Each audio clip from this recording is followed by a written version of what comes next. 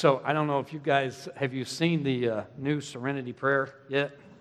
Somebody rewrote the Serenity Prayer based on all the chaos that's going on, and I kind of like it. Let me read it to you. It says, Lord, grant me the serenity to accept the things I cannot change, the courage to change the things I cannot accept, and the wisdom to hide the bodies of those that I kill because they got on my nerves. Also, Lord, help me to be careful of the toes I step on today, as they may become connected to the feet I might have to kiss tomorrow. Lord, help me always to give 100% at work. 100%. 12% on Monday, 23% on Tuesday, 40% on Wednesday, 20 on Thursday, and 5 on Friday. And Lord, help me always to remember that when I'm having a bad day, and it seems like people are trying to wind me up, that it takes 42 muscles to frown, 28 to smile, and only 4 to reach out my hand and slap them upside the head. Okay, so that's the new Serenity Prayer. And I know you can't change the Serenity Prayer. I mean, we shouldn't transform the Serenity. Nobody should change the Serenity Prayer, but I do have some good news for you this morning. It's the same good news we've been talking about for several weeks. And the good news is this: you can change you. Did you know that?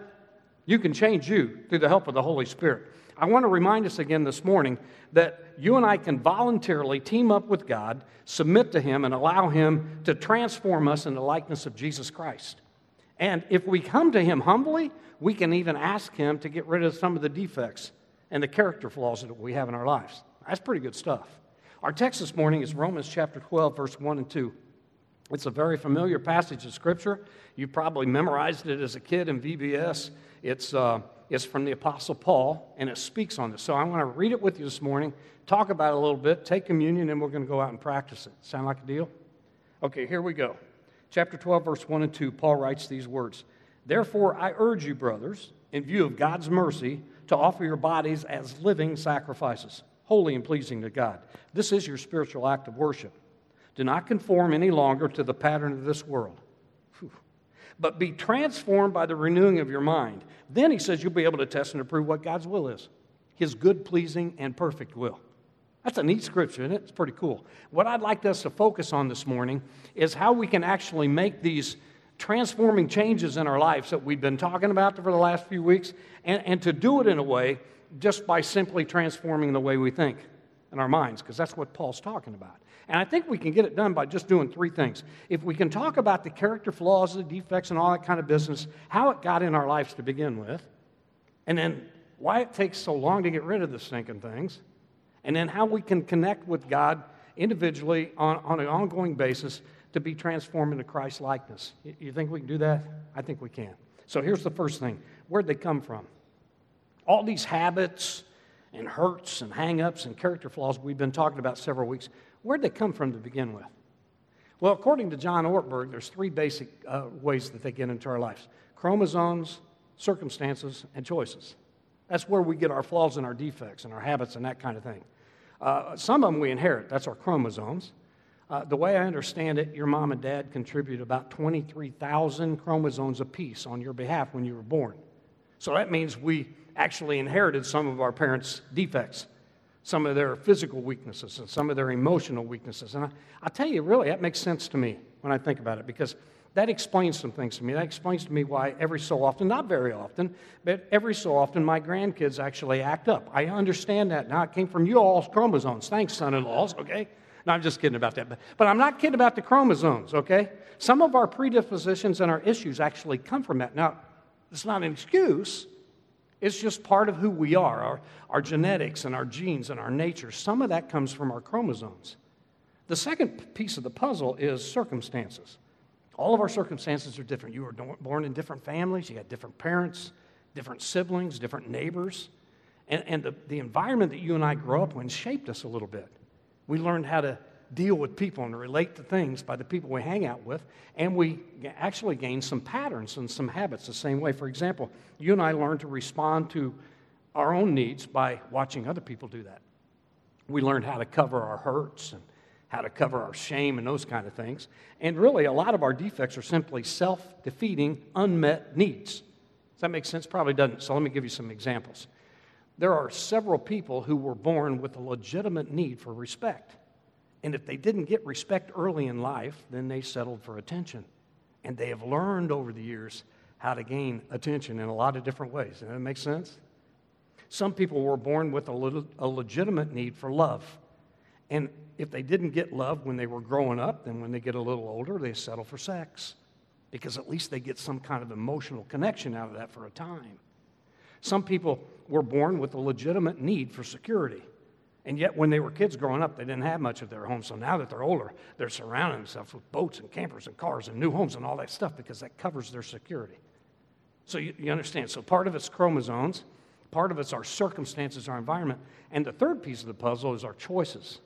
And this is the big one, because we all make lots of choices every day.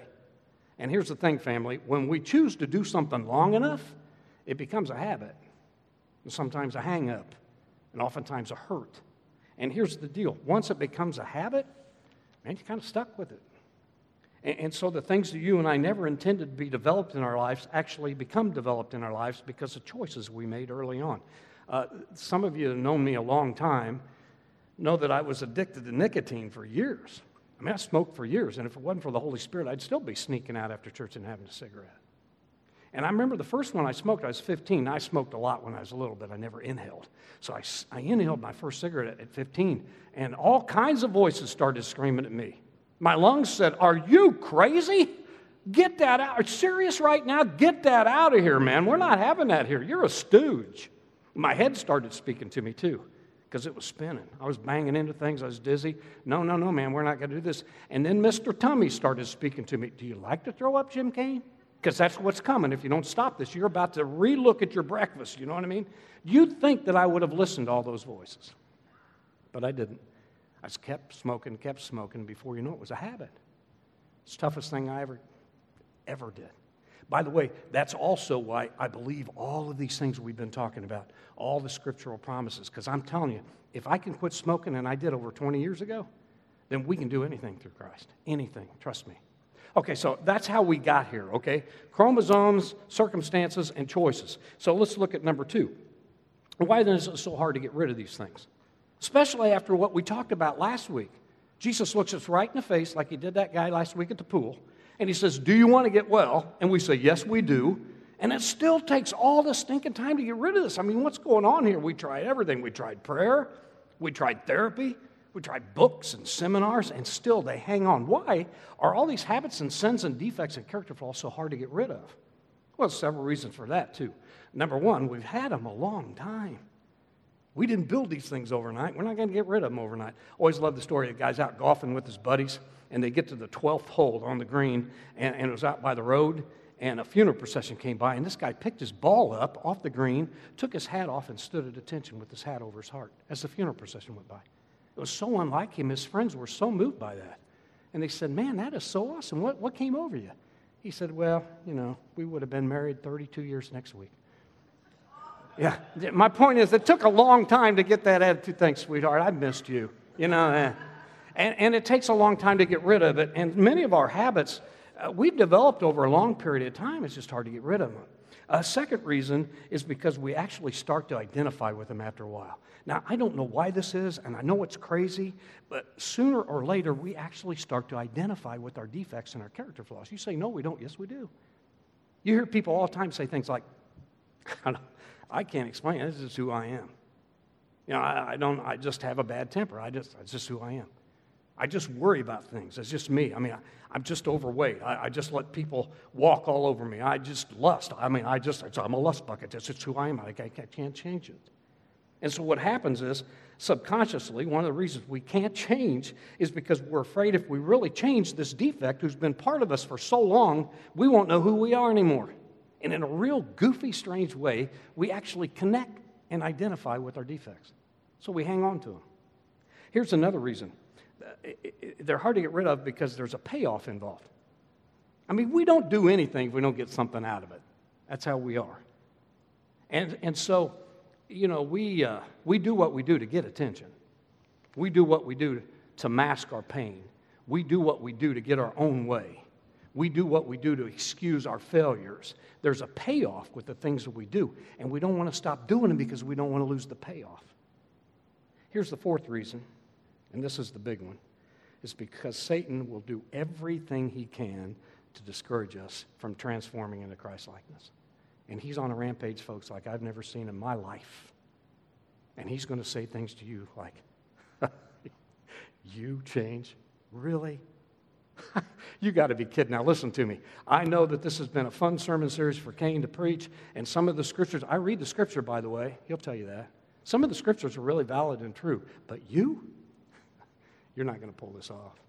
I mean, you can do all the communion, all the praying you want, sing all the praises you want, but I know you real well, and you're a loser. You're not going to change. That's what he's going to tell you. Now, I want you to listen to this part. If you don't hear anything else I say, I want you to hear this today, please. Satan is a liar. Jesus said when he speaks, he lies because that's his native language. And I'm going to tell you something. I have never in my lifetime seen him work more lies than he is right now. Every issue you think about, COVID, the protests, all the political unrest, listen to me carefully. There's truth on both sides and lots of lies everywhere. And you and I have got to stop being fooled by this. I don't do Facebook, but I've read some of the reports of some of the ways people are talking to each other. Some of the Christians talking back and forth to each other like they really know. They got their arms like this. This is the way it is. I don't want to hurt anybody's feelings, but I'm going to tell you something, brothers and sisters. We don't know. In fact, that's my new catchphrase. I was just talking with Claudia about this Friday. I don't know, but God knows. Is this COVID thing, is this a fake? Are they driving up the numbers? Is this a thing from China to try to take down the West? I don't know, but God knows. Is this the Democrats trying to take Trump out because they hate him? I don't know. God knows. Is this Trump trying to steal another election? I don't know, but God knows. You and I, when we do this and say we know, we don't have a clue. But here's what we do know. For God so loved the world that he gave his one and only Son. And whosoever believes in him will live, even though they dies.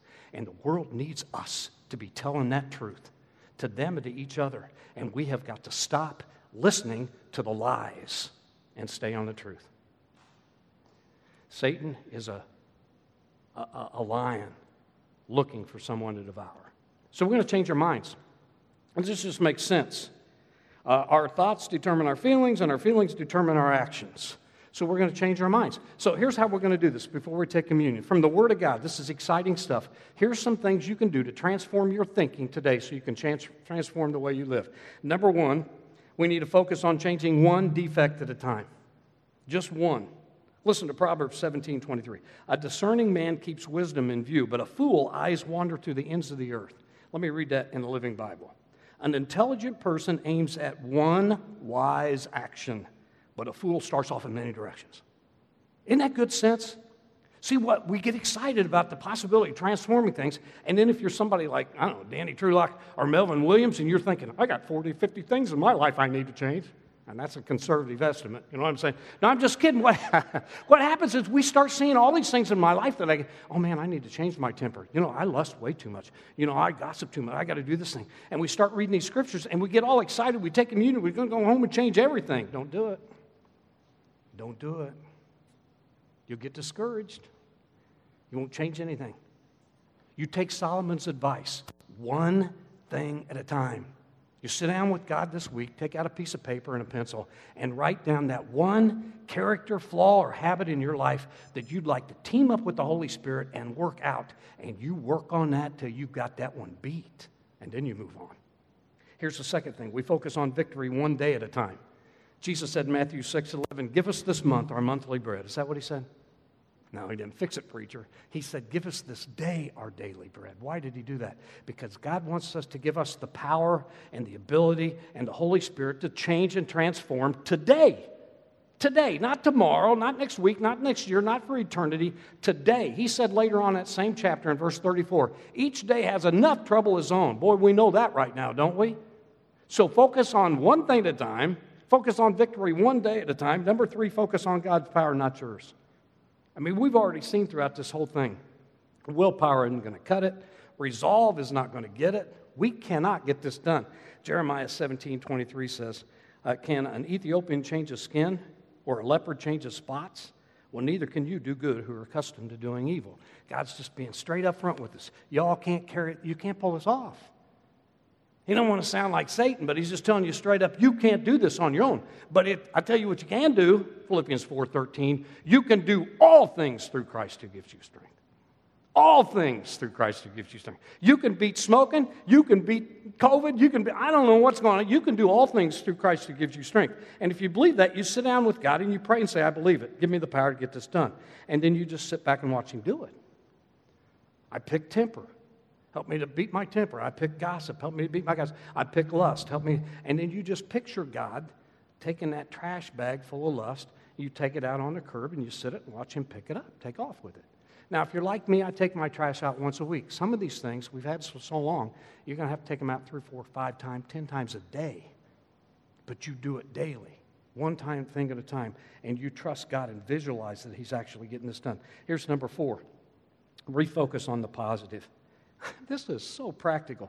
Paul says in Ephesians 4, verse 8, finally, brothers, whatever's true, whatever's noble, whatever's right, whatever's pure, whatever's lovely, whatever's admirable, if anything is excellent or praiseworthy, you think about those things. You think about those things. Stop getting caught up in the lies and think about the negative things, Paul says. You think about the positive things. How can I do that? Well, I'll give you one good example. Again, I don't do Facebook, but I'm going to tell you something. My wife, I don't know if you know this about my wife or not, but she's not only beautiful, she's wise, and she's getting wiser by the year. You know what her and Ashley did last week? And I didn't include you because I don't know if you have or not. Probably did. They got off of Facebook and Instagram last week, which is tough on them because they do that. You know why? Because here's what my wife said to me. We're in a season right now where I have got to love everybody. And she said, when I read some of the posts and some of the things they're saying, I look at them differently, and I can't afford to do that. So I'm just going to get off of it, and I'm going to love them. You focus on the positive. Stop feeding the lies. Dave Matney always loved this poem. I've used it several times over the years. I'm sure he's listening. 2 natures beat within my breast. One is foul, the other is blessed. The one I love, the other I hate. But the one I feed will dominate. You want to stay posting and arguing and I've got this right and you're silly and all those kind of things, then you're going to feed that and that's what's going to happen. But I say you focus on the positive. That's what Paul says. Our minds are like sponges, man. You put a sponge in fresh water, it'll pick up clean water. You put it in dirty water, it's going to pick that up too. We have dinner at lunch at my house every Sunday with all the grandkids. We've been doing it for years. And when we feed them, we put them on the floor in the sunroom. We have to put the dogs outside. You know why? Because the dogs will eat stuff. And they'll eat all the stuff. Bad stuff for dogs. You put bad stuff in a dog, bad things come out of a dog. Do I need to develop that thought, or do you know what I'm talking about? It's the same thing with our minds. It's garbage in, garbage out. Be careful, folks. Get off that stuff, man. Stay in. You know, as cheesy as this sounds, get in the Word of God. We need the truth these days. Memorize 1 scripture a day. Maybe 1 scripture, just do 1 a week. In 52 weeks, in 1 year, you'll have 52 scriptures. Stay in God's Word. And then when Satan says to you, no way you can change, you can say, I can do all things through Christ who gives me strength. I just memorized. When Christ says you're a loser, you can say, I'm more than a conqueror through him who gives me strength. When he says, hey, man, if you don't get this, you're going to be missing out. Oh, no, the Lord is my shepherd. I don't want for anything. He takes care of everything. You just combat him with the Word of God. Number 5, focus on doing good things, not feeling good. Big difference. Galatians 5:16, Paul says, I say live by the Spirit, and then you won't gratify the desires of the sinful nature. What's Paul saying here is very simple. He's saying, you go ahead and do the right thing. Eventually, your feelings will catch up with you. If you wait to do the right thing till you feel like doing the right thing, you're never going to do it. Because Satan's going to make sure you never feel like it. It's a whole lot easier to act your way into a feeling than it is to feel your way into an action. Somebody says, I have a hard time loving my husband. I understand. I know your husband. No, I'm just kidding. No, what Paul's saying is love him anyway. And eventually, your feelings follow right along. I love what the AA used to say, fake it until you make it. So you just do it. You live like you should. And then number 6, you align yourself with people that are going to help you get this done. Iron sharpens iron, the book of Proverbs says. So one man sharpens another. Bad company corrupts good character, Paul says. You hang out with the people who are going to help you get this done. You don't necessarily have to hang out with people who believe the way you believe politically. who believe the way you believe over the COVID thing and over the protest thing. That's not what I'm saying. You hang out with people who believe the way you believe spiritually, that Jesus is the Christ, the Son of the living God. You hang out with them, and you work on loving them and loving each other. And it's amazing what happens. Now, you want to talk about transformation and change. It goes on here at this table. The avenue and element of change is Jesus Christ. And if you're here today and you don't know Jesus as your personal Lord and Savior, which is probably a pretty slim odds, I'm looking around here, man, the baptistry is, I think it's cold. I think the heating element went out again. Let me check. It's frigid, but it's clean, and we're ready for you because it's clean and ready to go. Thank you, Scott. He took care of that for us. On the other hand, if you're listening today and you haven't pulled the trigger on Jesus Christ, hey, man, I will tell you one thing I do know. The world's on fire. And I don't know if it's going to be put out or if this is the end of things. I don't know. But I do know our hope is in Christ. And if you don't have him, you're kind of walking around hopeless. So you need to contact me sometime today, and we'll get together. Work this thing out. The rest of us, I'm going to come down here like I always do and act like I'm taking communion, although there isn't any up here, so I'm going to have to go back and get me a cup.